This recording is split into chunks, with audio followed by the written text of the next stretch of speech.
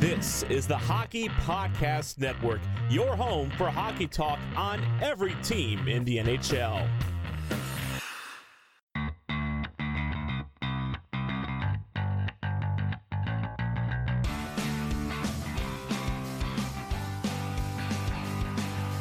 Hello, and welcome to the Tip of the Iceberg podcast, brought to you by the Hockey Podcast Network. My name is Nick Berlansky. I'm joined, as always, by Nick Horwat. This is Season 2, Episode 8. We are drawing ever so near to the 2020-21 season for the Pittsburgh Penguins, so we have a lot to talk to you guys about this week. Of course, the NHL schedule dropped last Wednesday, right before Christmas, so we'll get into the scheduling, we'll get into what that looks like, and how the prospectus looks for the Pittsburgh Penguins heading into this season. And then after a quick break, we're going to come back and talk about the Pittsburgh Penguins defense. We did talk about them at the outset of the offseason, but a lot has changed since then. We will discuss what the Pens defense core looks like heading into training camp in just under 1 week. And then, of course, we'll finish it off with our Pens poll. That is the rundown for this episode. But before we get started on all of that, let's check in with my good pal, with my buddy, Nicholas J. Horwat. How are you doing, and how was your Christmas? I had a very nice Christmas. I mean, it's not a Christmas where you can do much, but that's okay. I mean, Christmas Day also was a ton of snow up here, and it rained the day before, so it's not like we may have gone anywhere anyway as a family. We may have tried to force it if it had not been for a virus, but I mean, snowed a lot. It was a white Christmas in Pittsburgh for once rather than a dark gray brown one. Christmas Eve, it was very rainy and dark, but it was a great Christmas. Yeah, nothing else to it. On our way to New Year's, which will probably be another quiet day. Yeah, New Year's is definitely going to be one day that not as many people are doing what they usually do. That's for I sure. usually take New Year's low and, mellow anyway. I don't like the whole big New Year's party. I mean, yeah, I've done that a couple times, but I mean, shit, one of the best New Year's I've ever had was me and you and our other friend who's named Nick. Nick Ballard just hung out in my basement all night. That was a hell of a night. That we had a Nerf war that night, and I don't think I know where those guns went. Yeah, that was definitely a night to remember. That was fun. We ended up playing video games, or not video games, but like a Trivial game Pursuit or something on too. Xbox One. Trivial Pursuit, exactly. I couldn't remember what it was. For some reason, I was thinking Wheel of Fortune, but I knew that was wrong. I think the name Shoehead is still on that game, by the way. I know Bastard Chef is, and I'm pretty sure Shoehead is too. So I've left my mark in the Horwat household, is what you're saying. You and Ballard both. Love to hear it. My Christmas was pretty good as well. Weather, like you said, did not really. I mean, it was a white Christmas. I did add to my collection of hockey books by a large margin. I think I have 8 new hockey books, so I'll have to send you over the ones I have and let you know which ones I like. I know I'm very excited about. I got the Bobby Orr autobiography, so I'm excited about that one. And I also got the Doc Emmerich one, so I'm very excited to read that as well. Currently still reading Gretzky 99 Stories of the Game. So I got to finish up from last year's books before I head into this year's. Yes, I'm a nerd. I like to read about hockey too. That's all right. Was it the after hours where I just openly admitted to not reading a lot? Yeah, oh, yeah. You did. You said I don't read, basically. Yeah, because you asked how I was able to grab my senior yearbook so quickly, and I said it takes up spot in my minimalist bookshelf. Exactly. Well, that's our Christmases. If any of you listeners cared to hear about that. But before we get going, I do want to shout one other thing out. We are currently doing a giveaway, and will be doing a giveaway until New Year's Day. We're giving away a signed Teddy Blueger puck. So head on over to our Twitter page at Iceberg Podcast. All you have to do is retweet our pinned tweet, comment on it with tagging 2 friends, and make sure you follow us at Iceberg Podcast. We currently just hit, as of recording this literally 15 seconds ago, we just hit 500 followers on Twitter. So thank you to all of our followers, the day one followers, and even the followers that just joined. We hope we entertain you. We hope you enjoy the show, and we hope we can teach you or help you understand the Pittsburgh Penguins, or just you could follow along for some laughs and disagree with us if you want, because that's what we're here to do. But a thank you to everybody that has been following so far, and thank you to everybody that's going to be following once we get from 500. Hopefully the next step's 1,000, so we'll keep working on Absolutely. And yes, thank you to everyone who's following, and it is actually 6 more than the Caps Chirp podcast, so I know they like to go back and forth with who has more followers and whatnot, but being 6 up on them is kind of nice for now. Hey, 6 up is good, and that is a lead that could fluctuate because they are a very good show and they can garner follows out of nowhere. But only one of us hit 500 first, and that's the tip of the iceberg. But let's get into the Pittsburgh Penguins right now. NHL released their full schedule, 56 games in 115 days. Some quick facts about the Penguins schedule itself: only 6 scheduled back-to-backs. So the NHL did a good job of not hammering on only back-to-backs right now. But at the same time, the Penguins have no more than 2 days between games at any point during the season. So the NHL did leave itself some space to possibly slide in some makeup games because of how spread out and they don't have too many back-to-backs. But at the same time, not a lot of off time for the Pittsburgh Penguins. But luckily, most of the schedule is paired in twos, games of 2. Whenever you're in Washington, you're going to play 2 games there. If you have 2 games against New York at home, you're playing 2 games there. So that'll reduce the travel schedule, which will help the Pittsburgh Penguins. Also, the fact that you're playing only interdivision games. You play each team in your division, which we mentioned on our last episode and discussed how difficult this division is, 8 times against each of those teams. The furthest the Penguins will have to travel is to Boston, only a 90-minute charter flight there. And then, of course, February is the one month that I kind of keyed with their schedule. They play the Islanders 6 times in the month of February, and they also only play the Washington Capitals and the New York Islanders the final 2.5 weeks of that month. So we're going to see a lot of similar games and a lot of rivalry games there at the end of February. Those were just some notes that I found. Horat, what did you think whenever you looked down the schedule? They didn't go with the block scheduling like I had predicted, which actually kind of makes sense because there's just too many moving parts with doing block scheduling like that. I just figured there would be a way to handle a COVID situation. But the way it looks, I mean, my other prediction was right, where they were going to attempt like a baseball style where it's multiple games against the same team in the same arena. So, yeah, I mean, you mentioned some stats where there's not a ton of back-to-backs. I'm looking at it now, and yeah, I didn't realize that. There really aren't, I mean, not off that I can pick up, a lot. There aren't that many, and that's a really good situation to have because it gives you rest. And I think that's how it went through the whole league, and I think that's probably what they wanted to do was have every team play as many games as they could in a short amount of time, but also give them all rest so they're not blowing them up because, I mean, there's a reason why football is only played once a week. These are rough sports, and you can't push them to go 3 days in a row, and then you can't, in this situation, you can't push them to go 3 days in a row and then take damn near a week off. So doing pretty much every team just about every other day, that makes the most sense. I mean, it's not like these guys have concerts to worry about within the home arenas, so it'll be interesting. And it looks like we have yet to see when the reverse retro schedule is released. I'm just reading tweets and replies because, yeah, that'll be so. Once that gets put out too, I'm sure we'll be looking forward for that. I know I will. You said you saw a reverse retro in person today, and you didn't buy it, which I'm still ashamed. I bought new shoes. I'm excited to see it on the ice. Hey, I was given this one for Christmas, the one behind me on the screen, the Calgary Flames one, and I have one already. Maybe, I'm sure I'll get one later. I mean, it's just, also they didn't have my size. I did go back and look after you told me they didn't have my size. Or they didn't have my size. So you would have went back and got I was just looking because I was taking a phone call at the same time.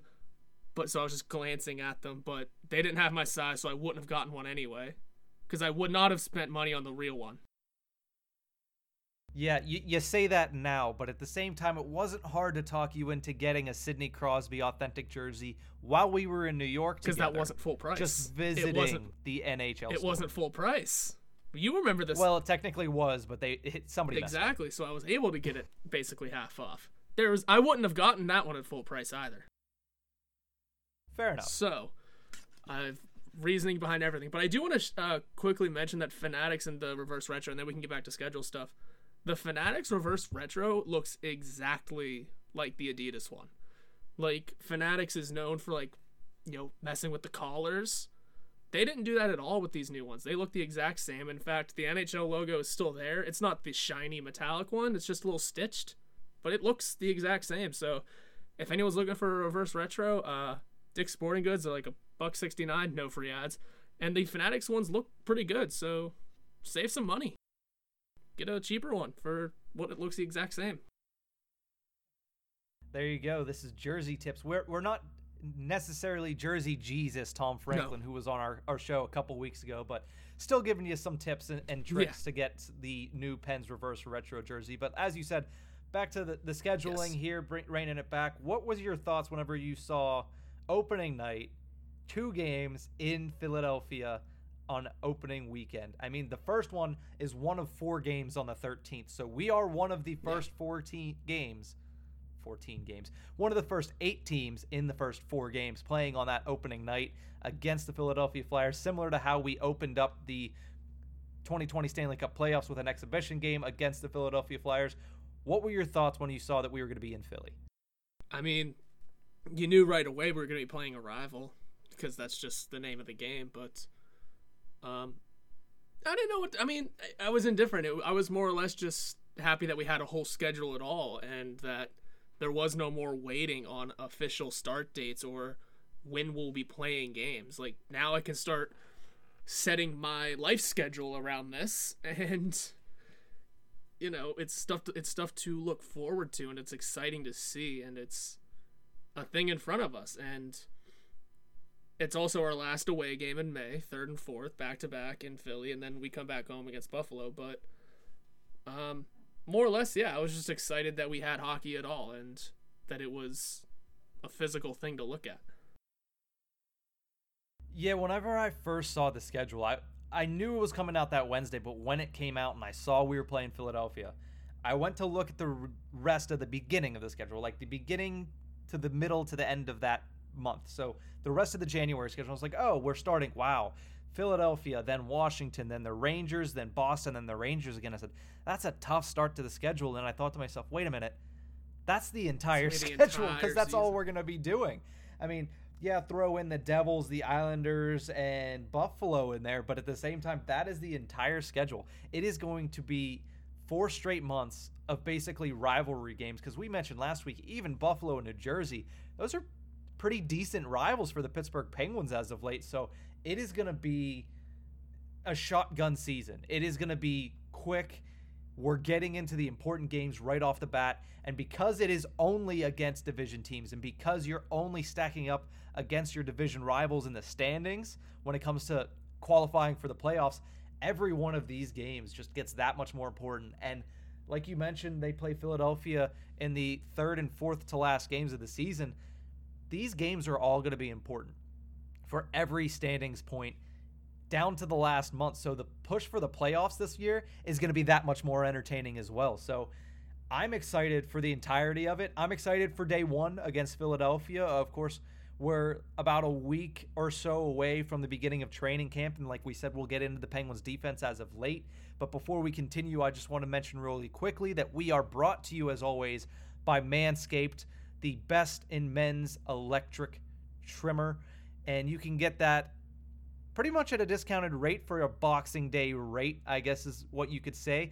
Go to manscaped.com and use the promo code THPN for 20% off and free shipping. You can't get anything better than that, because shipping, especially right now, shipping can get egregious. So get that free shipping, get that extra 20% off with code THPN. But Horwat, we have a full schedule, and it almost still doesn't feel real that the NHL is coming back in about 3 weeks. Right.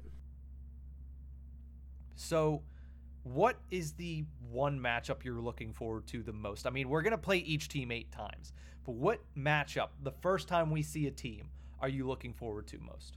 Damn it, they don't play on my birthday again. Figures. They didn't play on mine. They didn't play on yours either. Which one am I most looking for? That's hard. You know what? The matchup I'm looking forward to, it's not going to be a team. It's going to be the first game where there's a crowd in either city, whether it's a home or away game. The first game with a crowd, obviously it probably limited capacity, but the first game that the Penguins play with a crowd is going to be a big one. I mean, we know that the Penguins won't let people back in. until we get the okay from the state and local officials, and then it's going to be season ticket holder priority through probably a lottery system, I believe they said. So it's going to be interesting to see how many people are allowed in these arenas. I think some states like Florida is one of them, and maybe Texas are going to be starting the season with crowds, or at least trying to. Yeah, there's 4 teams, and it's Dallas, Florida, Tampa, and I think Nashville as well. Okay, that makes the most sense. Because Dallas was doing watch parties for the Cup, so they've kind of had crowds, and we've seen Cowboys games already. We've seen a ton of football games in Florida with crowds, so they'll be the first ones back with crowds. And it'll be interesting to see, but I think the first game played for a Penguins team in front of a crowd is the one I'm looking forward to most, because, yeah, hockey's great to be back, but having that real atmosphere is different. It's special, you know? You're missing it quite often, and I can't think of which state would be the first to let up here, because obviously it's not going to be Pennsylvania. New York's got 3 teams in this division, so there goes most of the division, really. Mm-hmm. New Jersey's basically New York Junior. And then there's Boston, which... Yeah. And D.C. is very, very strict, so I highly doubt they're going to be anytime soon seeing fans. It's also not a state, but yeah. It isn't, but it plays by the same rules. It's up to D.C. legislature, and they're very, very strict on who's allowed into the district, and yes. I'm sure they're going to be very strict as to everything else, considering all the Smithsonians are still closed. Oh. But yeah, that could be a while, but who knows? Maybe come March. Excuse me. I see they play the day after my birthday, and it's a home game. Who knows? Maybe I'm at that game. I mean, who knows how quickly this turns around, but it'll be interesting. I think that's going to be the most important game I'm highlighting on the schedule, though. Whichever one is going to be the first one with a crowd, home or away. Yeah, I'm looking forward to that as well. I'm very excited to see hockey back regularly, but at the same time, at this season, we're not going to see a full stadium. It's not possible. Yes, the vaccine is out. Yes, people are getting vaccinated, but at the same time, it's not going to happen at a rate that we can see before June, a full stadium full of fans. But it will be exciting to see any fans in it. Like you mentioned, watching football games, even when there's even a little bit of fans. The Browns versus the Ravens a couple weeks ago, they only had however many fans, and it was an electric atmosphere. Now, that was Cleveland. They finally have something to be excited about, so that has to be factored in as well. But I agree with you that I'm very excited for that. But looking at the schedule, I'm most excited for that first matchup against the New York Rangers, because I'm very excited, not only because is that an electric team and was that an electric team last year, but I'm looking for January 22nd, at PPG Paints Arena, the first game, Sidney Crosby versus Alexis Lafreniere. And that is going to be a matchup that we're going to see 8 different times this year. That is a matchup we have not seen before, and we get to see really early in the season what this rookie is made of. Is he going to come out of the gates as the number 1 overall pick, the franchise-changing guy that he has been touted, or is he going to have a slow start similar to what happened last year with Capo Caco in New York? So that is the matchup that I'm most excited to see out of the gate. Now, of course, all of these matchups are going to be interesting, but that one specifically I have circled on my schedule. Probably the second game I've circled behind that opener against Philadelphia. Yes, I'm excited for Washington, but it's going to be a long haul, the 8 games against the Washington Capitals, that's for sure. Yeah, this whole thing is going to be interesting, because these are normally games on a normal schedule that we as fans would look at and be like, all right, must wins. They're rivalry games for the most part, and they're entertaining, barring, Buffalo being there. But most of them, those are games where you look at and you say, all right, that's going to be a bloodbath, and it's going to be fun to watch. Let's come out with a win. Now we have to do that 56 times, right? Yep. Now we have to say that 56 times. That's exhausting. It's going to be an exhausting season as a fan, too, I think. Not only that, but if the Pittsburgh Penguins, which at this current moment, I fully expect them to make the playoffs. I have faith in that. Mm-hmm. But if the Penguins make the playoffs, then you go into a 7-game series against one of these teams that you just played 8 times in the regular season. The playoffs even. with the way that this schedule is laid out, the playoffs are even going to be that much more exciting. So I'm very excited. Any NHL fan right now should be pumped up for this regular season. I mean, it's been 10 months since we've had all 31 teams in action. There are a couple games or a couple days in this schedule where 30 of the 31 teams get to play with 15 game days. So I'm excited about that. I'm excited about a lot of things right now because hockey is almost back. And it has been a really long haul since we've been able to say, yes, we're going to have hockey on a consistent basis. And yes, Pittsburgh Penguins fans, you're going to get to see more than 4 games. So your patience has paid off. Before we get to a break really quickly, I do want to run one thing by you. They're saying they're going to start doing advertisements on the helmet to make a little bit extra money, which I understand. Have you seen what it's looked like at the World Juniors? Of course, Team USA having Chipotle right across their forehead. Have you seen any of it, and what are your thoughts on it? I haven't seen Team USA with Chipotle, but that's amazing. I love that. I also didn't know it was right across the front. I saw the Devils and the Capitals with theirs on the sides. That makes so much sense, and it's perfect. Yeah, and that might be the way they go with it. But from what I saw at World Juniors, it was Chipotle across the forehead. And then, so they might be doing the side, and that might be for Pittsburgh. PPG? So far it's been, if it's just been those two teams, the Devils and the Capitals, it's been their home arena advertising. I mean, other places, other teams can do other things. Like, if you're the Rangers, you're kind of out of luck there. You kind of have to find something else. Unless you want MSG Broadcasting, which would fit, actually. But I don't know how much advertising you could actually get out of that. Or I don't think, LA and the Staples Center. But the Staples Center usually doesn't advertise Staples that much. It's just known as the Los Angeles venue. Yeah, those are the two biggest markets in the world, though. At least in the United States. So I'm sure somebody will want to throw in money to get their logo. Yeah, because I think the Kings have a pretty big deal that's been carrying over since the Gretzky days with McDonald's. So, but that being said, a Penguins one, PPG on the helmet would be cool because I think some of these companies could get creative because, like, say your logo is a different color scheme, like PPG is blue. Maybe they want to do something cool and give us a nice yellow logo or something. Literally just changing the blue to yellow, make it fit, make it look good. It could get fun. I'm not saying, like, get the big whole, like, NFL logo sized on the side of the helmet type deal, but something small that, first of all, you're not going to be able to see on TV, so really, who cares? And 2, if it's making a little bit of extra coin for the team at a time like this, take it. Think about it. You probably love most of the reverse retros out there. Guess what? Those all probably only came out because these teams weren't making money.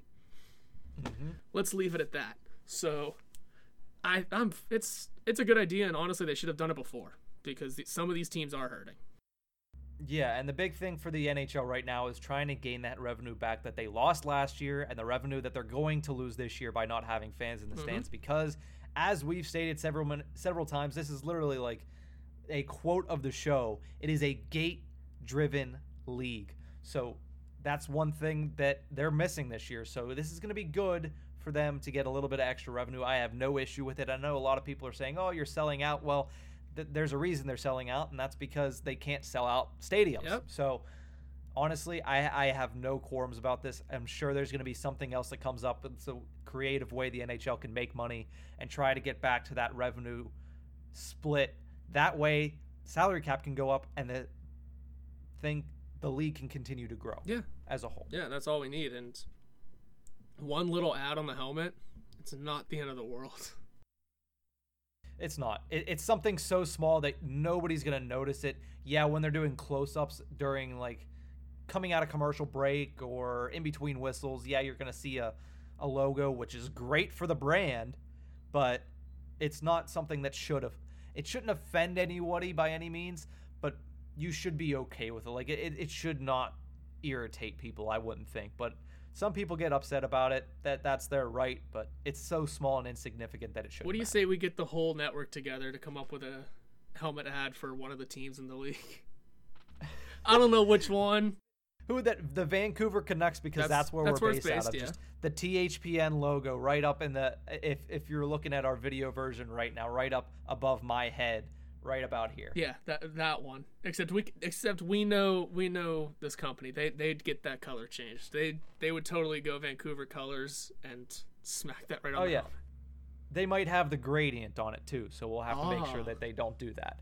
But as we move on here, we're going to talk about the Pittsburgh Penguins starting 6 defensemen, and then we'll talk a little bit about their depth going forward. We'll be right back here on the Tip of the Iceberg.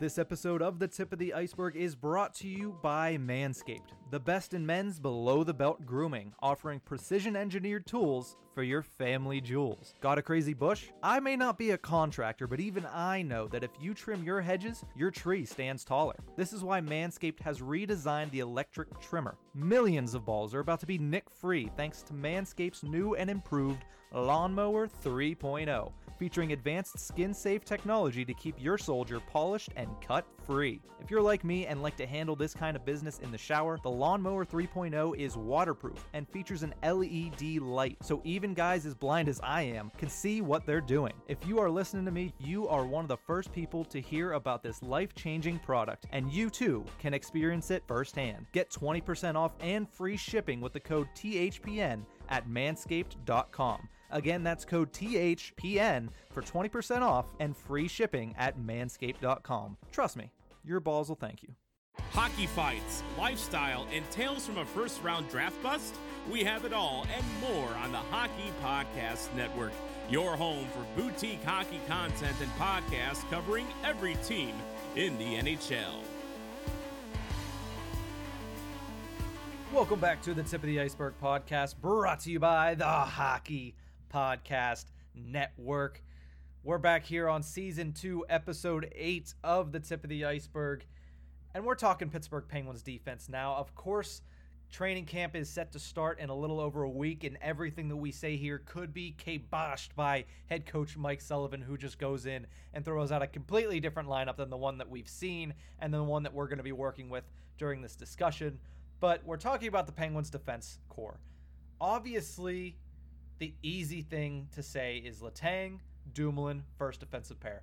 That's going to stay that way, at least for this year and probably next year. Don't you agree? Probably, yeah. It seems to be the easy choice. And I just pulled up the numbers. It looks like, Daily Faceoff has that line rated as like the 11th best in the NHL.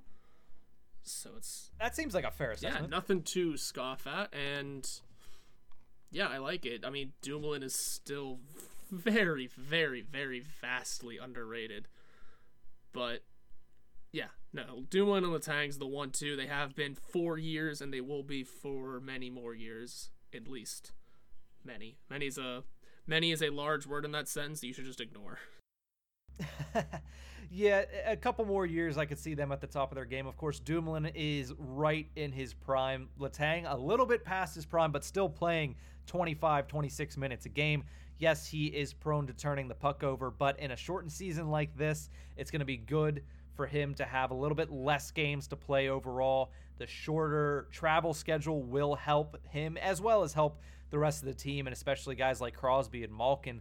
But I think Letang is primed to have a pretty good season. Last year, he finished in the top 10 in Norris voting, and the year that they did have a shortened season in 2012-13 was the closest he's come to a Norris. So expect Chris Letang to go out there. If he can stay healthy, he's going to go out there and have one of the better seasons that he's had in a while, is my guess. I'm hoping that that's what happens as well, because as Letang goes, so goes the rest of this defense. And if Letang and Dumoulin are firing on all cylinders as that top pairing, as we all expect, and as I'm sure Mike Sullivan will pair them on the first day of camp as well, that means John Marino has a lot less off his shoulders on his sophomore season. Now, he is going to be second pair right D. I think that is almost as big of a lock as that first pairing. Horwat, the big question is going to be, when does Marino succeed Letang? I don't think that's going to happen this season. Do you think that there's a chance that happens this season, or do you think he's pretty much set in that second pair right defense? Not this season. I mean, I've said it before that Letang will still be a great defenseman for a couple years to come. It is only a matter of time before he starts regressing, and regressing quickly. But when that time comes, you don't want to just straight up cut him because he's still a valuable part of the team. You're going to want to just knock him down a line or two, and there's nothing wrong with that toward the end of your career. I mean, for now, he's solid as the top line defenseman, but in the coming years, definitely not this year, maybe not next. Maybe we'll see through next. Yeah, he'll have to be pushed down to the second. John Marino getting pushed up to the first. Maybe another name that isn't on the team yet or isn't in the organization yet. Who knows? But for now, it's the line juggling won't happen that much between those two for now, barring any injury or anything of the sort. But yeah, for now, Letang is one, Marino two, looks good, feels good, and give Marino another year or two, and then for sure he'll want to take a leap, and probably will take the leap into the first line. I mean, by that point, he'll have already been playing in the Olympics, right? That's what you're hoping, that he gets on that Olympic team for the Team USA in 2022? Oh, that's a hope. It's a hope and a dream. I mean, he'll have to play pretty well the next 2 years to do that, I think. It's not out of the question, but who knows? I mean, it's not my team. Not my team to select, I should say. That's very true, but even though it seems as if it's pretty much destiny for John Marino to just ride the second unit until Chris Letang hits that fall off, let's not pretend that a John Marino-Brian Dumoulin pair would not be absolutely killer. And I'm trying to remember, is Dumoulin a right defenseman or left defenseman? Do you know off the top of your head? Left. Okay, so that would be perfect right now. Is a Dumoulin-Marino pairing if something were to happen to Chris Letang this season, which hopefully that isn't the case. And with Todd Reardon back, especially somebody who Chris Letang thrived under as far as defensive coach, it should hopefully be a good season for Letang, as I said. But if something is to happen to him, because we know about Letang's injury history, John Marino and Brian Dumoulin, I'm comfortable with that as the first pairing if need be. If need be, yeah, it's a little scary because Marino's a new guy and Dumoulin is very set in his ways as a defensive defenseman. I like having Letang as the offense defenseman to pair with. Marino isn't there yet, so it's a different mold to say the least on that. But he's more of a puck mover, not so much a scorer. But so be it. I mean, that's a great duo either way. I mean, who knows? We'll probably see it. We know our luck. Yeah. Now here's where it gets interesting. Yeah. Obviously, Letang Dumoulin, first pairing. We talked about that. Also, obviously, John Marino, second pairing right defenseman. But we all expected Marcus Pettersson to be his D partner on the second pair on the left side. But prospective lineups right now coming out have new Pittsburgh Penguin Mike Matheson, who was acquired in the Patrick Hornqvist trade, slotting up there in this second pairing on the left side. Horwat, what are your thoughts about Matheson possibly starting the season with Marino on that second pairing? That's an interesting choice. I don't totally hate it, but I don't totally love it because, I mean, I'm putting a lot of hope into Matheson at least. I hope he works out. Yeah, the contract is going to be abysmal, but if he's on this team, we may as well root for him and hope for the best. I mean, yeah, third line's where we want him to be for now because Pettersson is still maybe marginally better, or if not very much better. I mean, we haven't seen the comparison on the same team yet. But Matheson at least has some experience and knows the position pretty well. It seems like he's going to be able to have some sort of production here and be decent. And that just shows, I think, what we think of Pettersson, if that's really what we're going to go with. Because, I mean, we look at Pettersson and say he's a pretty solid second-line defenseman, right? But, I mean, I've always said that and then kind of thought, who knows? Because he's still very new to the league and still very new to playing in the NHL. He's still very young. It's interesting. He's an interesting case, to say the least. And, I mean, if you say Marcus Pettersson's on the third line here, I don't hate it. But if you say Michael Matheson's on the second, then I don't hate it, but I definitely don't love it. It's a weird situation. Yeah, and it's interesting because if you tell me Marcus Pettersson, where do you slot him? I slot him as a second pairing defenseman in the NHL on basically any team at this point, minus, the crazy teams that have amazing defense cores all the way through. I slot him as a second pairing defenseman, but if you have to ask me, is he closer to a first pairing guy or is he leaning towards a third pairing guy? I am still saying leaning towards a third pairing guy. He's not exactly what he's going to be yet. He's still developing for the Pittsburgh Penguins. But also, if he's on a third pairing, he is a great third pairing defenseman, in my opinion. He is a decent to could be good second pairing defenseman. So if we have him on our third pairing, that's going to make that third pairing a little bit better. And the question about Matheson, I mean, we're paying him a lot of money for a lot of years. And if you have that trust that he's going to be good, then you need to put that trust in him and put him on the second pairing. So I think it's a bold move. Of course, we have yet to see what Mike Sullivan sets these deep pairings up as. I would imagine the fact that everybody is saying that he's going to be on the second pairing, that there is some credence to that fact, but we haven't yet seen what Mike Sullivan wants to put out there on day one of training camp. If that indeed is Mike Matheson, I'm fine with that for the simple reason that you're paying him a lot of money. He's going to be here a lot of years, and that's not the only reason to start a guy on the second pairing, but the amount of confidence that they've said they have in this kid, you better put him on the second pairing, because if you're saying how much confidence you have, and that was such a big pivotal move this offseason for Jim Rutherford, if you have all this confidence in him, why would you put him on the third pairing? That's not really showing confidence in a defenseman by putting him on the third pairing basically to start. Put him on the second pairing with your up-and-coming superstar defenseman in John Marino and see how he can do, because he can move the puck. He does has pretty good foot speed. And yes, he does make some defensive blunders, but also John Marino can probably hide that a little bit. Yeah, right? I would assume so. And I wanted to mention the money part of it, but didn't get to it. You covered that. And yeah, if you're going to be paying someone that much, play him like you're paying him. I see nothing wrong with that until it backfires, i.e. Jack Johnson.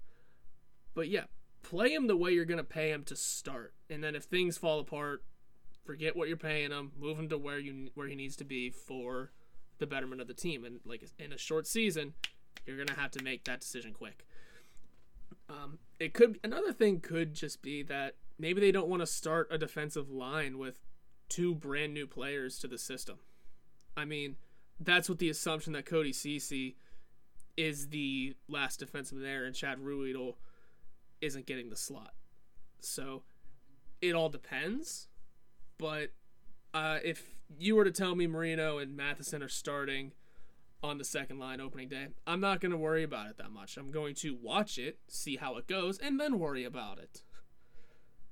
But for now, I mean, Marcus Pettersson is leaning toward a third line to a second line role. That's the kind of player he is right now. Who knows if he grows into a top defenseman in the league, but for now, him being on the second to third line sounds pretty all right. And let's be honest, I mean, this bottom four of the defensive core could get flipped around a lot this season. Yeah, it could be flipped around just basically on a regular basis for rest reasons too. So that's something else to factor in. Yeah. How often do Chad Ruhwedel and Juuso Riikola get into games just for the simple fact to give a rest to some of these other lower pair defensemen like Cody Ceci or a Mike Matheson or even a Marcus Pettersson to that extent. But before we get to that, you mentioned Cody Ceci, of course, who's right now slotted in to be the third pairing right-handed defenseman along with Pettersson on his left side. So the question was all offseason, will the Penguins get a third pairing defenseman or will they let it be Ruhwedel? And then, of course, they go out and get Cody Ceci, and everybody said, why didn't you just leave it to Ruhwedel? But let's see how Cody Ceci is. It's the same thing with Mike Matheson on the second pairing, but a little bit less because we don't have as high of expectations for Cody Ceci. We're not paying him as much. He's only here on a one-year contract, and basically he's here on a loaner status until we can get a younger guy like a Cam Lee, or am I thinking of the right guy? Yeah, Cam Lee on defense, or P.O. Joseph as well. One of those guys can come up and start making a difference. But here's the thing with this defense, and this is something that we're going to have to be preaching. At least I'm going to preach. I don't know if you're going to preach it. I'm going to preach early in the season. Patience, patience, patience.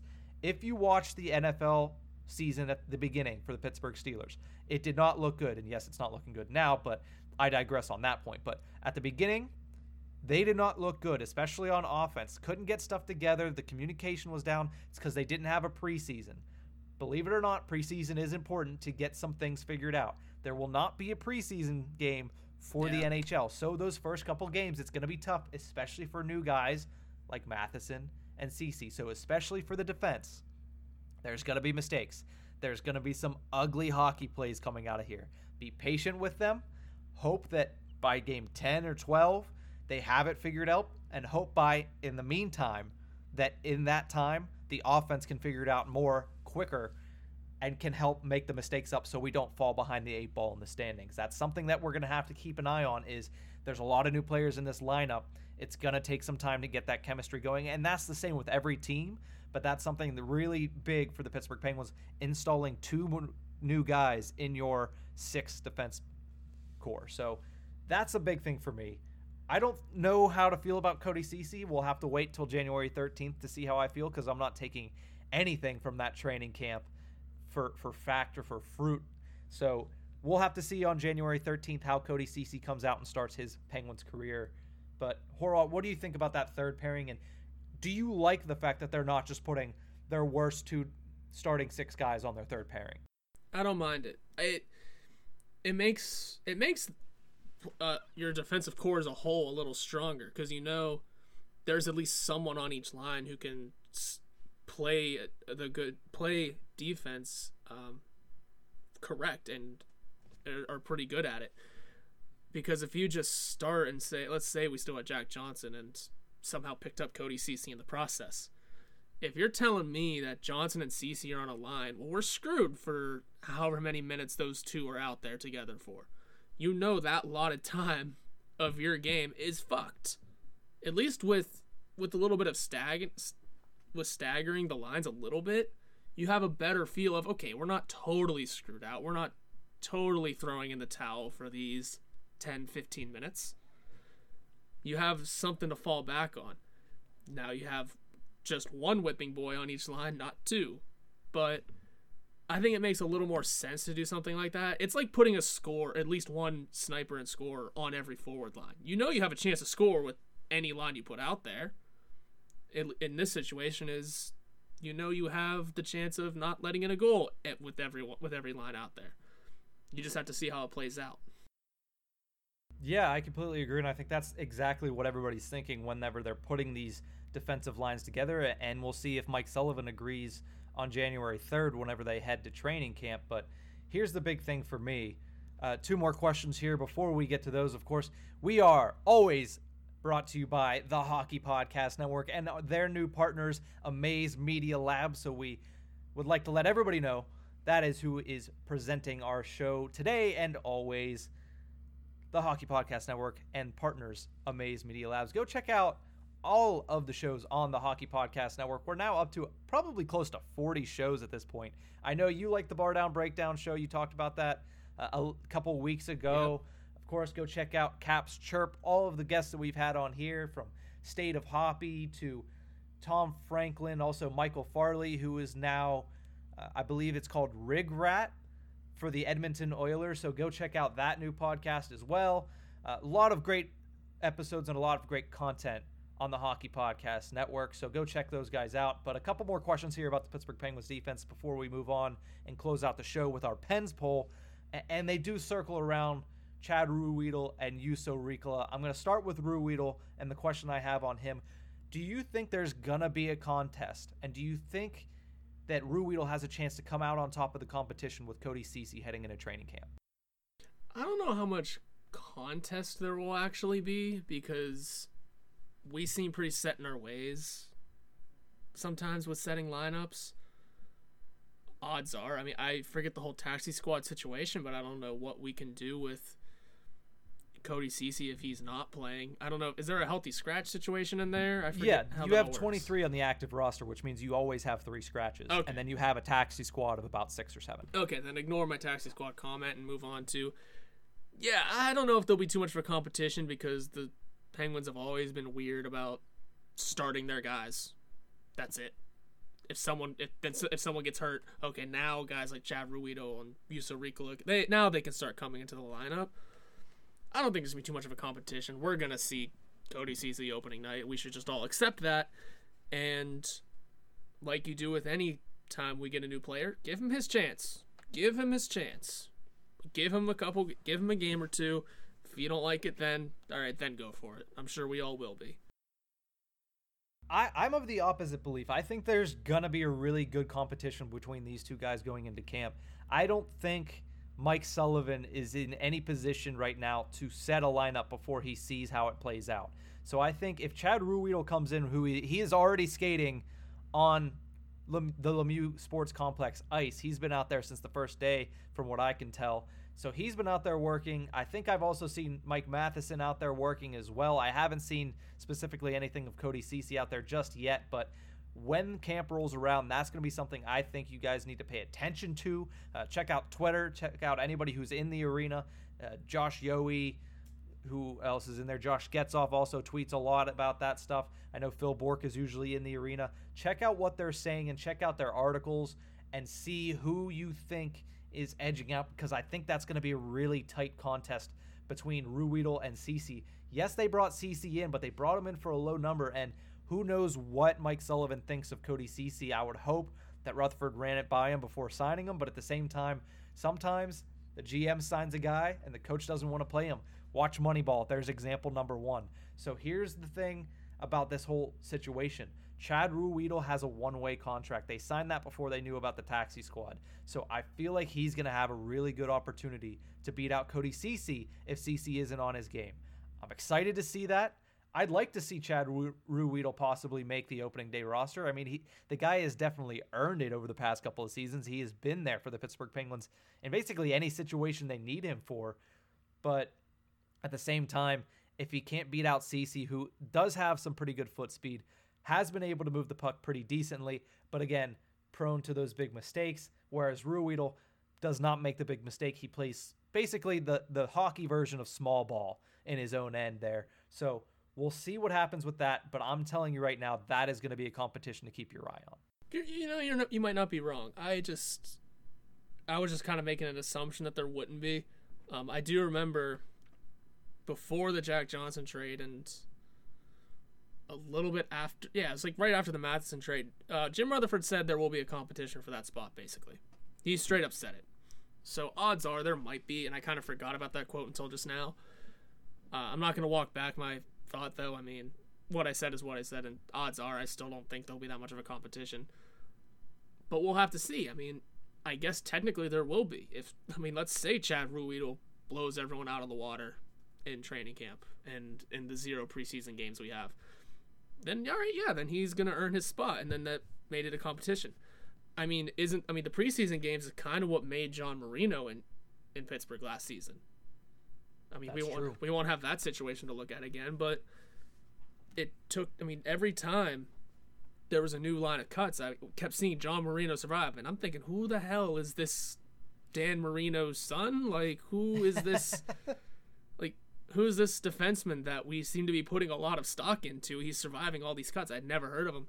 I didn't even really know about the trade to acquire him. So, and then here he was making starting rosters, a few games into the season. Calder votes. Yeah, and then getting into Calder situations. So, who knows how much of a competition there will be in training camp? You really gotta. Training camp is way different than games. We know this. So really, the competition might not be noticed until 4 or 5 games into the season. Yeah, that's very fair as well. And now, you mentioned John Marino made his name with the training camp and the preseason games last year. Somebody else that has been a preseason superstar is Juuso Riikola. Here's the question, Horwat. Do you think that he has a shot to crack the top 6 coming out of camp? And then also, if not, if you don't think he has a shot to crack the top 6 defense-wise, where does he play first? Does he play on the defense first, or does he play as a spare winger first? I'd rather have him not play at all than play forward again. But I don't think he does. I don't know why. It might just be because we're paying Matheson a ton of money, and we're not paying Ceci a ton of money, but we're paying him money, and Chad is there. And you might have P.O. Joseph there as well. It's going to be a hard competition for him. And I know we signed him to play him, but he might not be able to. yet. Who knows? He's in such a weird situation, and it sucks for him. But just the way things look now, I mean, the way we haven't really brought up his name until just now, he might not be getting in a top 6 role for a little while. Yeah, when you say Chad Ruhwedel has to impress to become a opening night starter, Juuso Riikola has to do that and then 10 times that. Because for some reason, it seems like the coaching staff is not the biggest fan. We'll see what Todd Reardon can do coming in and coaching him for the very first time. That might change something. Who knows with Juuso Riikola? I don't think he's not going to get any starts at winger because of how many players the Penguins acquired for the bottom 6 in this offseason, plus the taxi squad. They'll have people to pick from. They won't have to worry about going shorthanded when it comes to forwards heading into the season. But he is right now the 8th guy on the depth chart with 2 guys nipping at his heels in Lee and also Joseph. So he's going to have to fight hard even to keep his standing where he's at. I feel like they signed him for the simple fact that if those guys aren't ready, he's added depth. But at the same time, you also have Kevin Churchman, who's down there, who we haven't talked about, probably won't talk about. You also have Zach Trotman, who has some NHL experience. The Penguins have a lot of guys that can play, but not a lot of guys that can play at a high and elite level that will be able to excel in these big games, in these division games that are going to be happening from Game 1 to Game 56. Riikola, I could see making his way into the lineup to kind of give either Ceci a blow or Pettersson a blow, but I don't see guys like Trotman or Churchman coming in, and I definitely don't see Riikola coming in at a wing position because of how important each of these games are. You just don't want to mess around with something like that. Yeah, and even beyond, guys you had mentioned, there's still Josh Maniscalco, who we picked up as another college signing. Like, we have so much defensive depth now for the future that it's a damn wonder. Like, thinking back on it, really, because of how much defensive depth we have built for the future, not just for the now, but why now it makes the Matheson trade look even more questionable, because he's signed forever and a day, but we have all these young defensemen that will be NHL ready, probably, who knows, in a couple seasons. And now I'm really questioning the trade again. Well, I shouldn't have looked at Cap Friendly, but hey, everybody needs a leader, so if Letang goes away, then you have your leader there. Mike Matheson, leader of men. Think of how when you say, well, I guess leader of boys. When you say Letang's leaving, and how much money do you think you're saving there? Because Matheson's only making $2 million more. You're not saving any money, and by Letang leaving, I mean retiring either after this season and next season when his contract is up, or in like a couple years. Because let's not forget, we have, like you said, Mike Matheson for forever and a day. So all these young guys can come up and learn under him in 2025. Mike Matheson is younger than Brian Dumoulin. There, be sad, everyone. Be sad. Is Dumoulin the second oldest on the... no, Ceci's probably older than Dumoulin, correct? Dumoulin, no. So the oldest is Letang, obviously. Then it goes Chad Ruhwedel, who is 30. Oh, that's true. I always forget about how old Chad is. Then Dumoulin, who is 29. Okay. And then it goes to the 27-year-olds, which is Riikola and Ceci. And then 26 is Matheson, 24 Pettersson, and there's Marino at 23. So be sad, everyone. So Juuso Riikola and Cody Ceci are the same age. It just goes to show you that people can enter the NHL in very different stages of their life. I'm not going to dig into how far apart they are in age-wise within that year, but Cody Ceci makes an extra $100,000. Yeah, so they're basically at the same place right now, fighting for a depth spot on the Pittsburgh Penguins, making the same amount of money. Yet Cody Ceci's been in the league for, 4, 5, 6 seasons? Used to be a decent name in Ottawa. Yeah, and Juuso Riikola is heading into his 3rd season with the Pittsburgh Penguins, but has only played a grand total of basically 1 full season as far as games played is concerned. But any other thoughts or comments on the Pittsburgh Penguins defense before we move on to our Pens poll? Anything other than I'm excited about our defensive core in the minors right now? No, I got nothing. everything except for the current last place Wheeling Nailers. We will be getting into our minor league minute on our Wednesday episode, and then our Thursday episode, and we'll also be talking at that point, kind of catching you guys up on the World Juniors, which are going on as we speak. But right now, we're going to take a quick break. When we come back, we'll have our Pens poll. I'm Corey Crenshaw. I'm Richie Suave Flores. And this is Sporty with Corey and Richie Suave. On the Hockey Podcast Network. What did I just listen to? Oh, this game is just bullshit now. Oh my gosh. They actually made me feel uncomfortable. What was it? Panty what? The game has gone to bullshit. Panty melted? Why do we record these during the middle of games? Oh, God. Be sure to listen to Corey and I every Monday. We are your go-to source for the Arizona Coyotes on the Hockey Podcast Network. Welcome back to the Tip of the Iceberg podcast. As I mentioned several times on this show, we are brought to you by the Hockey Podcast Network. My name is Nick Berlansky with Nick Horwat here on Season 2, Episode 8 of the Tip of the Iceberg. I should probably get a countdown for how many days we have left until the NHL returns, but we'll get that for the next episode. We're going to finish this episode off with our Pens poll. This week's poll was, which of these former Penguins is most underrated? Alexei Kovalev wins the poll with 51% of the votes. Kevin Stevens comes in second place, grabbing the pseudo silver medal in this competition, getting 27% of the votes. And Ron Francis, the franchise, gets 22% of the vote and runs in third and last place. Horwat, who did you vote for? I voted for Kovalev, and I kind of used a deductive reasoning. I don't know exactly. I kind of used reasoning on this because I looked at Ron Francis and figured, I mean, he was the number one center here when Mario wasn't around. He was the captain before, during Lemieux's first retirement and before he left, I should say. So he was the captain and the number one center, and we got him as a number one center because we knew that Mario was going to be missing a ton of time for his first back surgery. So we picked him up as a first-line center. We knew what he was here for, and he proved it. He became a fairly good franchise player.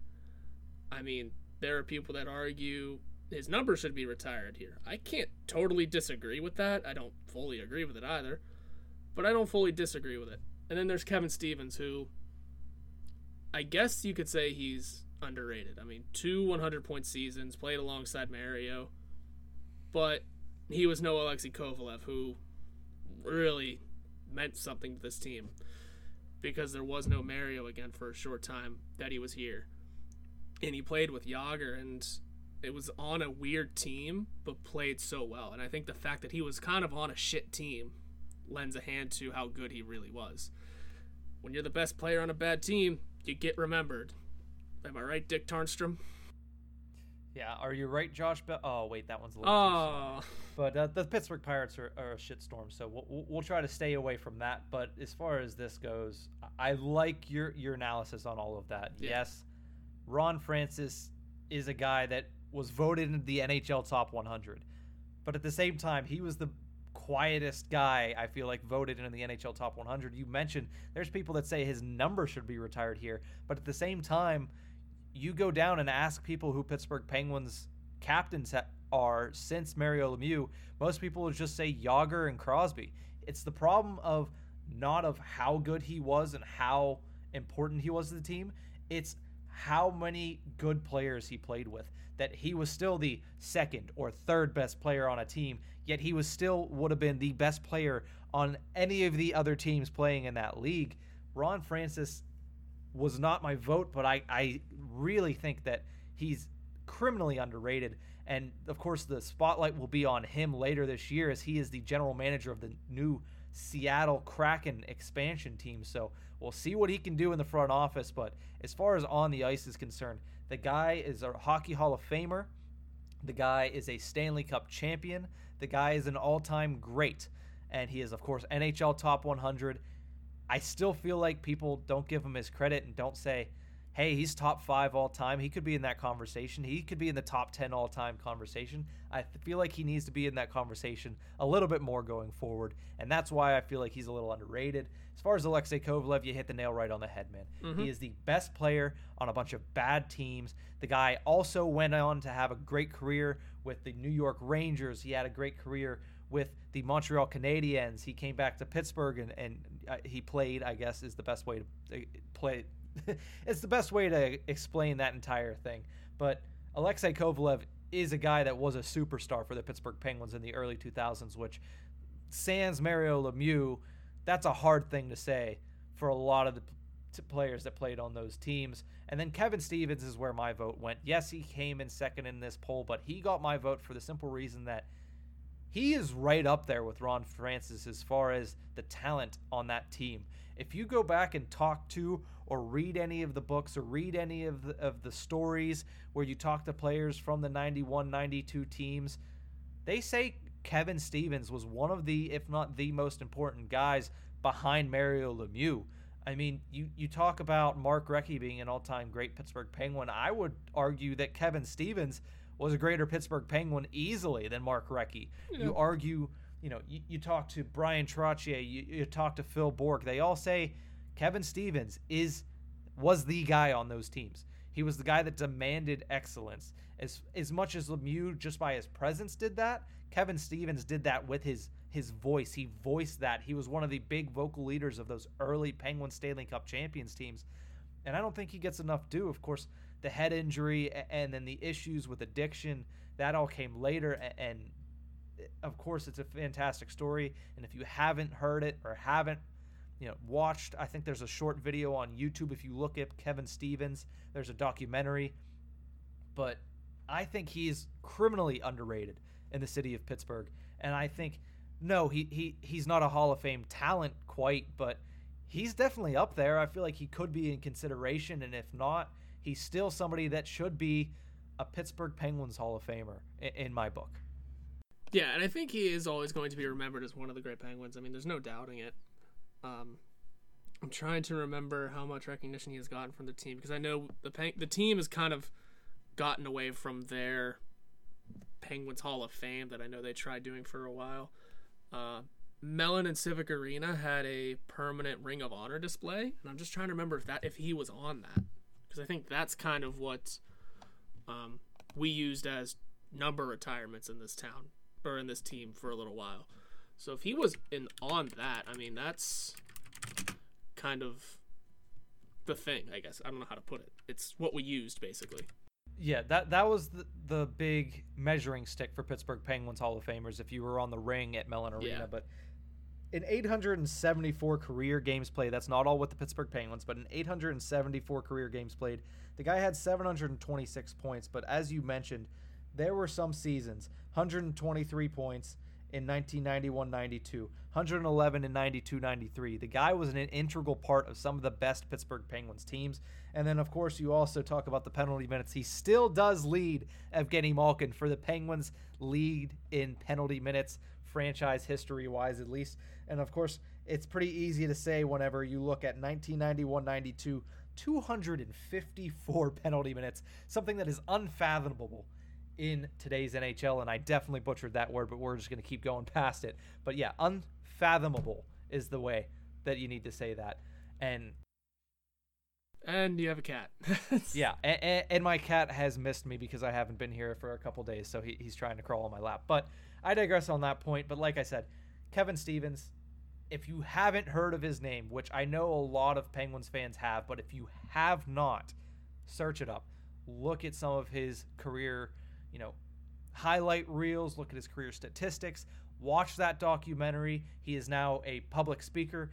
We'll have to see, possibly we might try to get him on this show. Of course, that would be a long shot, but it'd be nice to try to get him on this show. We'll have to see if we can, but my vote went with Kevin Stevens, but of course, no disrespect to Alexei Kovalev and Ron Francis, who are also both very underrated as far as Pittsburgh Penguins go. Yeah, and if you want to hear more about Kevin Stevens, he did a great interview with Spittin' Chicklets. He's also just a funny guy. I mean, he's a Boston boy. Yeah, and you can't go wrong with that. So, I mean, yeah, and he was on the Ring of Honor. I just found that out. He was not put into the Penguins Hall of Fame, but I don't really think we care about that anymore. Seemed like we did for a while. I don't know what happened. We should. There. The Pittsburgh Steelers do a really good job with their Hall of Fame, or Hall of Honor is what they call it. The Pittsburgh Penguins should take pride in that because it is a very rich history, and we are two people that like to consider ourselves at least Penguins historians, and I'm trying to become a hockey historian, reading some of the older books. But, I also got one that you'd probably like. It's a history of the Oakland Seals. So that's good.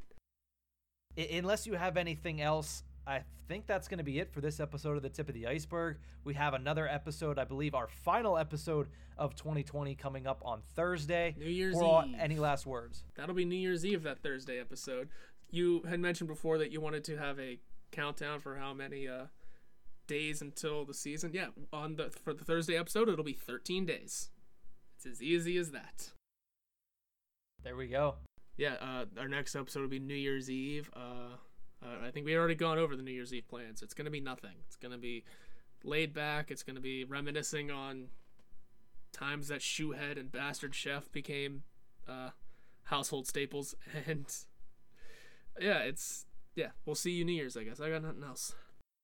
Yeah, I know my New Year's plans are going to be sit down and relax, because last year I was working at a bar downtown in Pittsburgh, and that was not a fun experience. No, I did make some pretty good money, but at the same time, I was dead tired, and I probably didn't move until the 3rd of the New Year. So, but that's going to be it for this episode. We will see you guys on Thursday. We will see you guys on New Year's Eve. Have a good week. You can follow us on Twitter at NickHorwat41 and at Nick_Berlansky. You can also follow the show's Twitter handle at Iceberg Podcast. This podcast can be found anywhere you get your podcasts from, so please subscribe and rate us on Apple Podcasts. We are brought to you by the Hockey Podcast Network. You can visit them on Twitter at HockeyPodNet or at thehockeypodcastnetwork.com. Every team, everywhere.